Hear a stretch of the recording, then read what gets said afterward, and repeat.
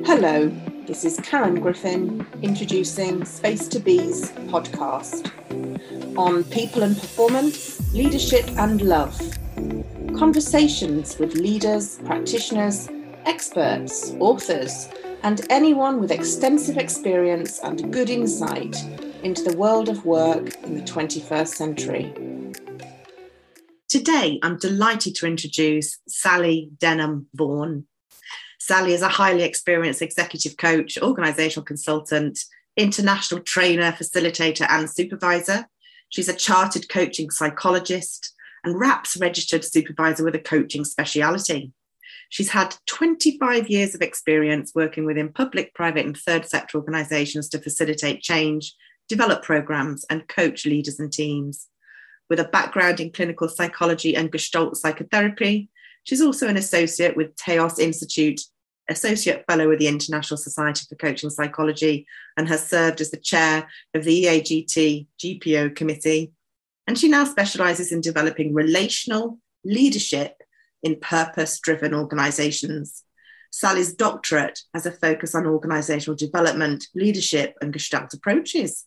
She's the co-founder of Relational Change with Marianne Shidiak and a key contributor to Marianne's book, Relational Organisational Gestalt. Welcome. Lovely to be here, Karen. Thank you so much for the invitation. I feel very blessed to have you here, having been an ex-student of yours on your Relational Organisational Gestalt programme, which I thoroughly enjoyed. I'm so pleased you've agreed to join our podcast on this really important subject of change, and in particular change from a relational organisational Gestalt perspective, which I'm sure our listeners will love to hear a little bit more about. So there is so much richness in your work, Sally. I'm really keen for you to share your wisdom on 5 key questions today. So I'll just read out the questions so that the listener knows what's coming, and then we'll go through them in turn, if that's all right with you. Perfect. So firstly, what is relational change as opposed to any other type of change? Secondly, why is relational change so important in 2022? Thirdly, what are the mindset shifts required to do relational change well? Fourthly, so what does a successful change programme actually look like, therefore? And finally, what are the key skills for a good relational change practitioner? Do they sound all right for you? They sound fantastic, Karen. And I think they have the benefit of arising from your experience of the programme. So they're very grounded in what we're going to be talking about. Fantastic. So the first one, what is relational change as opposed to any other type of change? Well, at Relational Change as a business, we have a strap line, really, which says better relationships, better world. And people assume that we're primarily talking about the quality of relationships. And indeed, that is one facet that relational change is about. But more than anything else, it's about change that is emergent from context. So we talk about a contextually agile approach, a responsive approach, and a way of dealing with what is. Now, perhaps the best way for me to illustrate that is, I've been doing change work long enough to remember when we would start with a blue skies vision, and big, hairy, audacious goals. And there would be a vision out there somewhere in the future of where we wanted to get to. And all too often, what happened during our change programme is we realised the gap between where we wanted to be and where we were. So that led to us thinking, well, wouldn't it be lovely if we started with where we are and then focused on where we want to go? So it's very much to do with grounding ourselves in the present moment and then having an emergent process for where we want to get to. So that doesn't mean that we don't have a plan. It doesn't mean we don't have a desired outcome or direction. But a bit like programming the sat nav, I might want to go to Edinburgh, but if I don't know I'm starting from Birmingham, I'm going to have a big problem working out my direction. So very good. That's a really interesting way of describing the difference of approach. Mm. So contextually, the world has become all about change for a long time now, and especially since the pandemic. Mm. Can you shed any more light on the triggers for this relational type approach to change, and why now more than ever it's important people understand that there is a different way to do it? Yeah. Well, I think one of the things about the pandemic is that it forced us into an unplanned adjustment, you know, and for many businesses that I was involved in working with, this impacted on a huge scale. You know, the plans really went out of the window, and it was all about how can you pivot to deal with the circumstances that you find yourself in. You know, I'm thinking global teams who were used to, you know, I was working with CEOs who spent a lot of their life in the air, flying between different bases around the world, and were suddenly, you know, locked up with the rest of us in one place. So there's a personal stretch of how do I inhabit my role as CEO when I'm actually not leaving my house for 3 months? You know, I haven't put on makeup unless I'm going on a Zoom meeting. So there became a whole sort of personal issue about what's my role, what's my identity, how do I adjust? And I think in terms of teams, relationships, we've already talked about, you know, these dual factors of relationships in context. There was an immediate sort of disruption to the field. Yeah. So rather than strategic planning, we had to harness, I think, if you like, the goodwill and trust and agility that was in the team to say, how do we deal with this? How do we go forward? And I think for many people, there was a sense initially, oh, we can hang out for 3 months, you know, in lockdown, and then we'll go back to normal. And I think what's emerging now is that actually the world of work has changed in a way that it's not a change followed by, we've done the change, let's evaluate and see what's different. It's ongoing, you know. Yep. As I look at the pandemic now, it's ongoing. We're just here in England thinking, we might be in for another wave. And just as we thought we were going back, we've got to be agile again. And I think that means that the VUCA environment, rather than being something that we find interesting or emergent complexity being interesting, it's something that actually we've had to learn to navigate. Yeah, it's not a desirable, it's an essential. It's an essential, absolutely.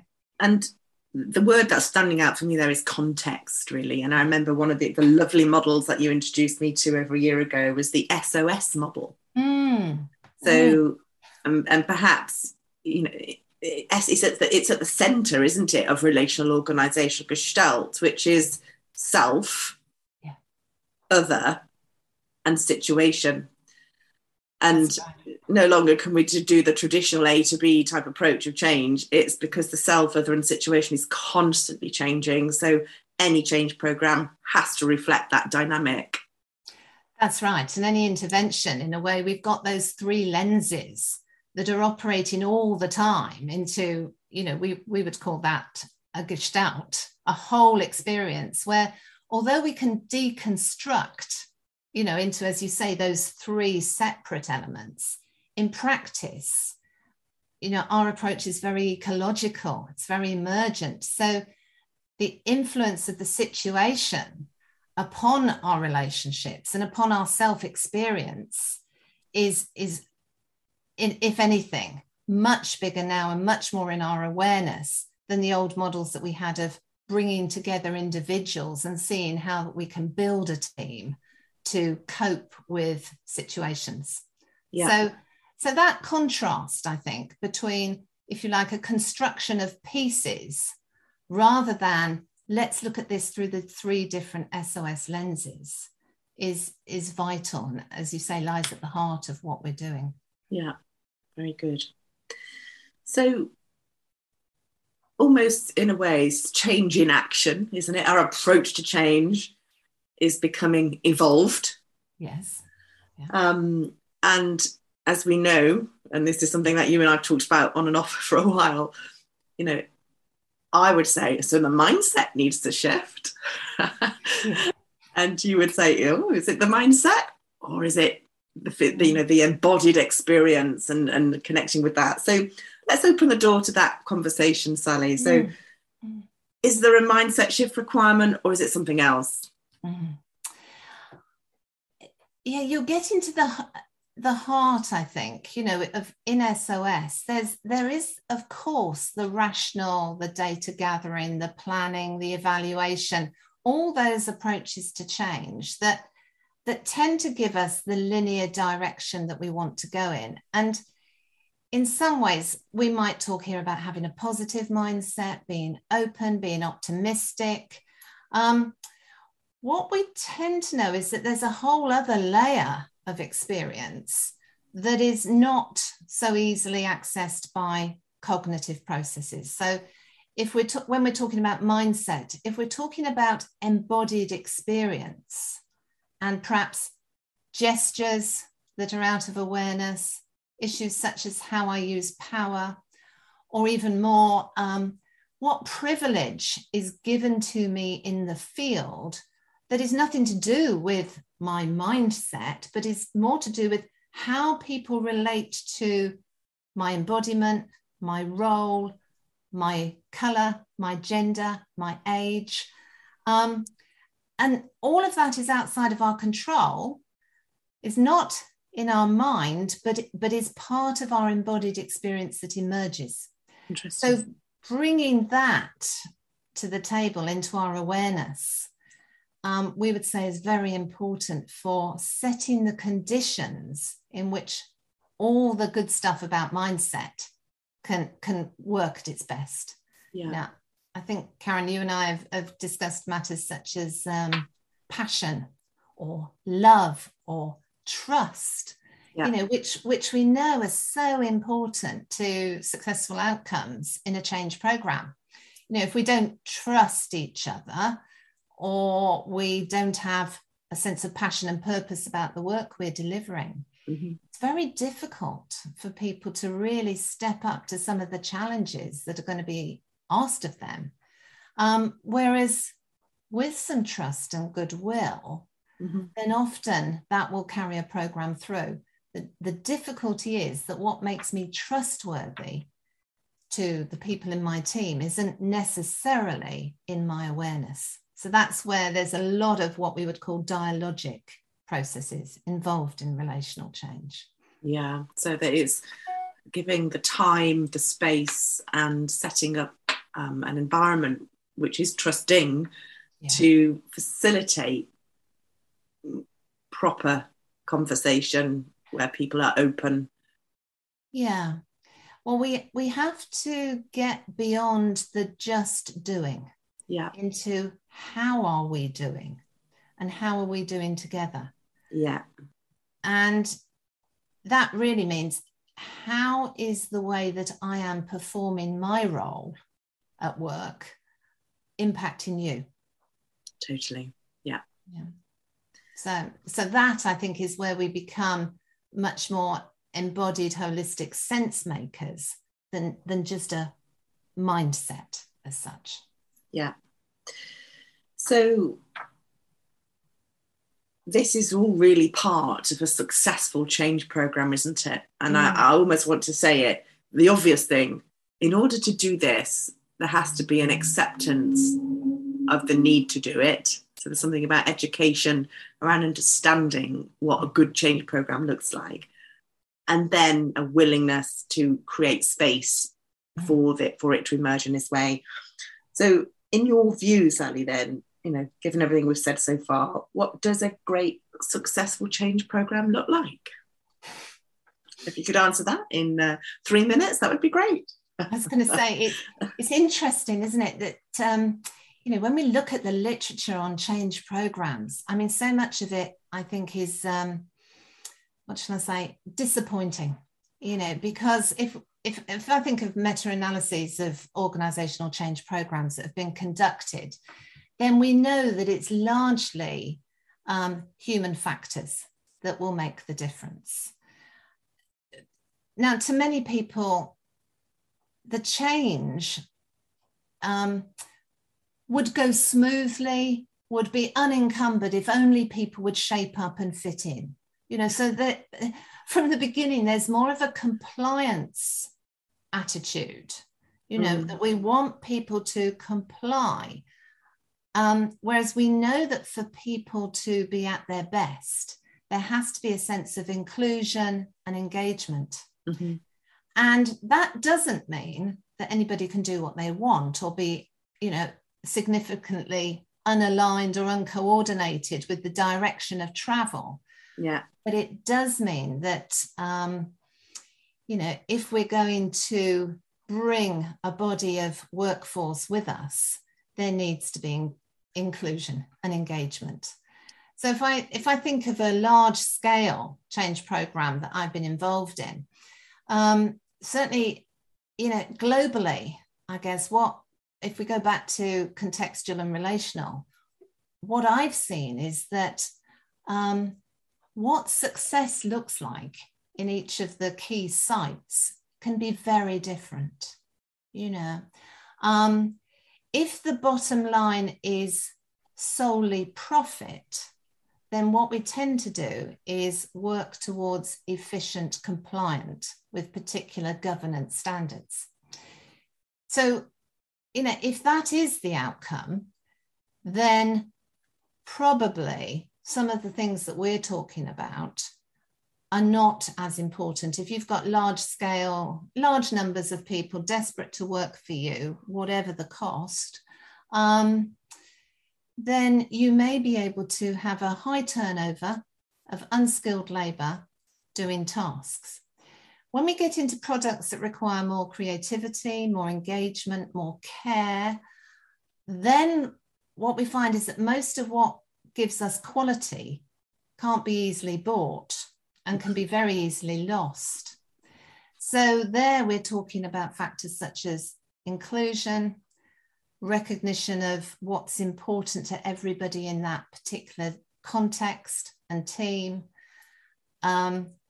discussing degrees of difference in alignment and what can be tolerated while still preserving the DNA of the direction.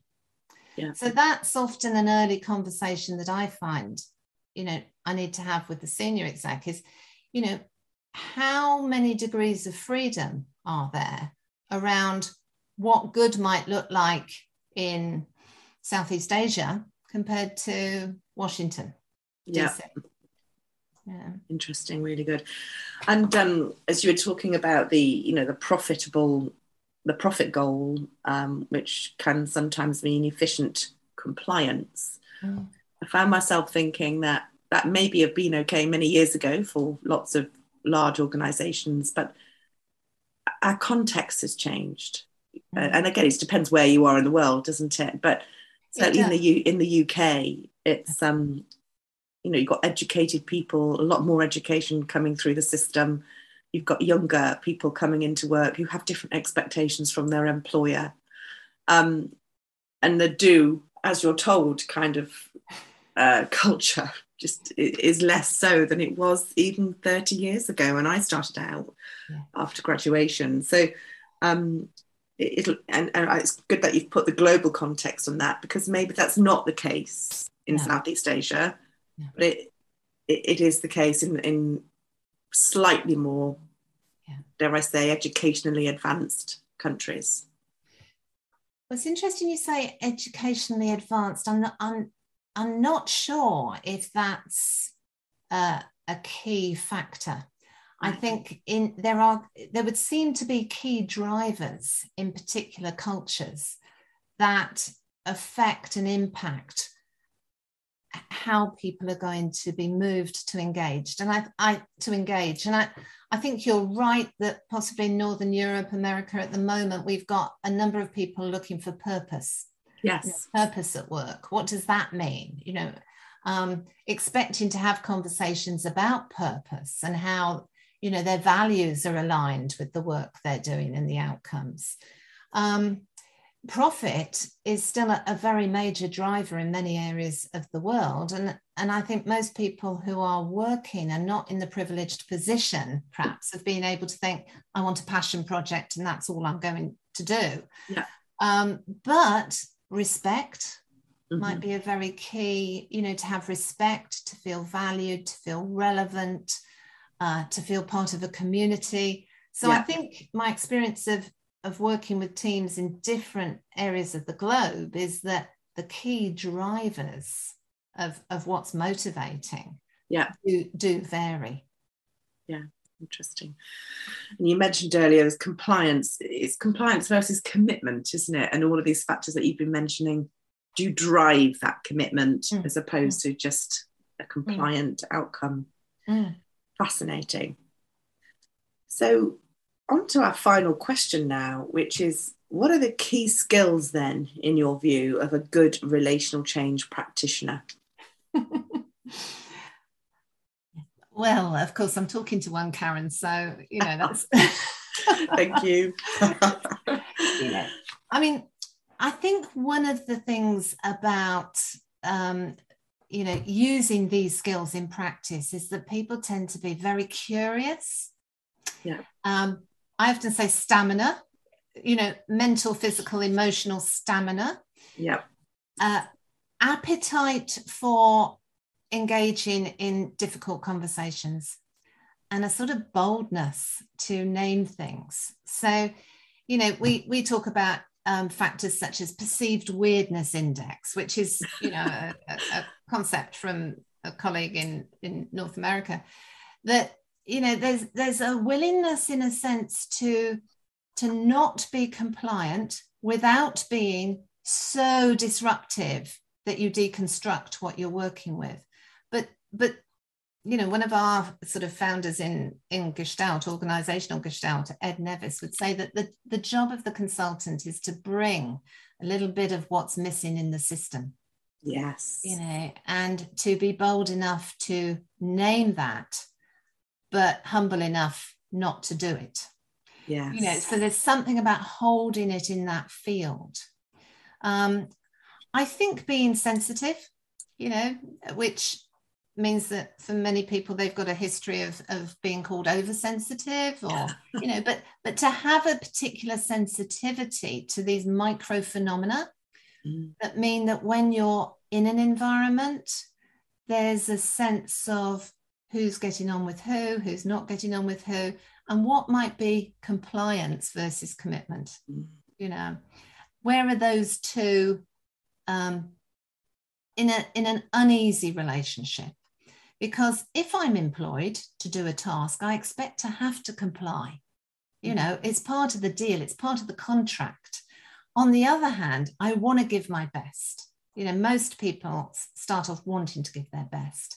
So there's something here about the range of ways of being that a skilled relational practitioner can have.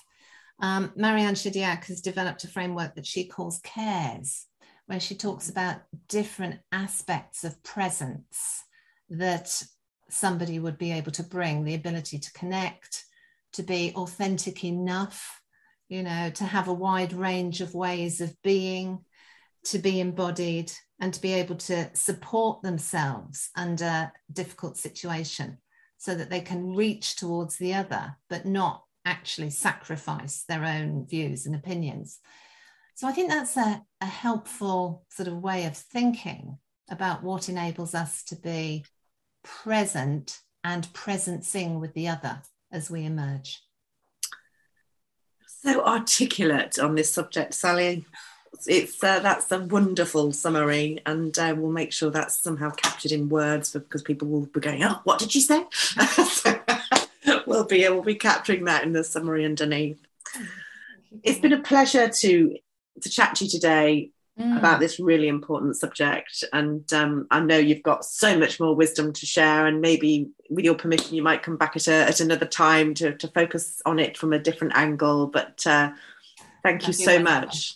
No, such a pleasure, Karen. Thank you so much. Thanks for the conversation.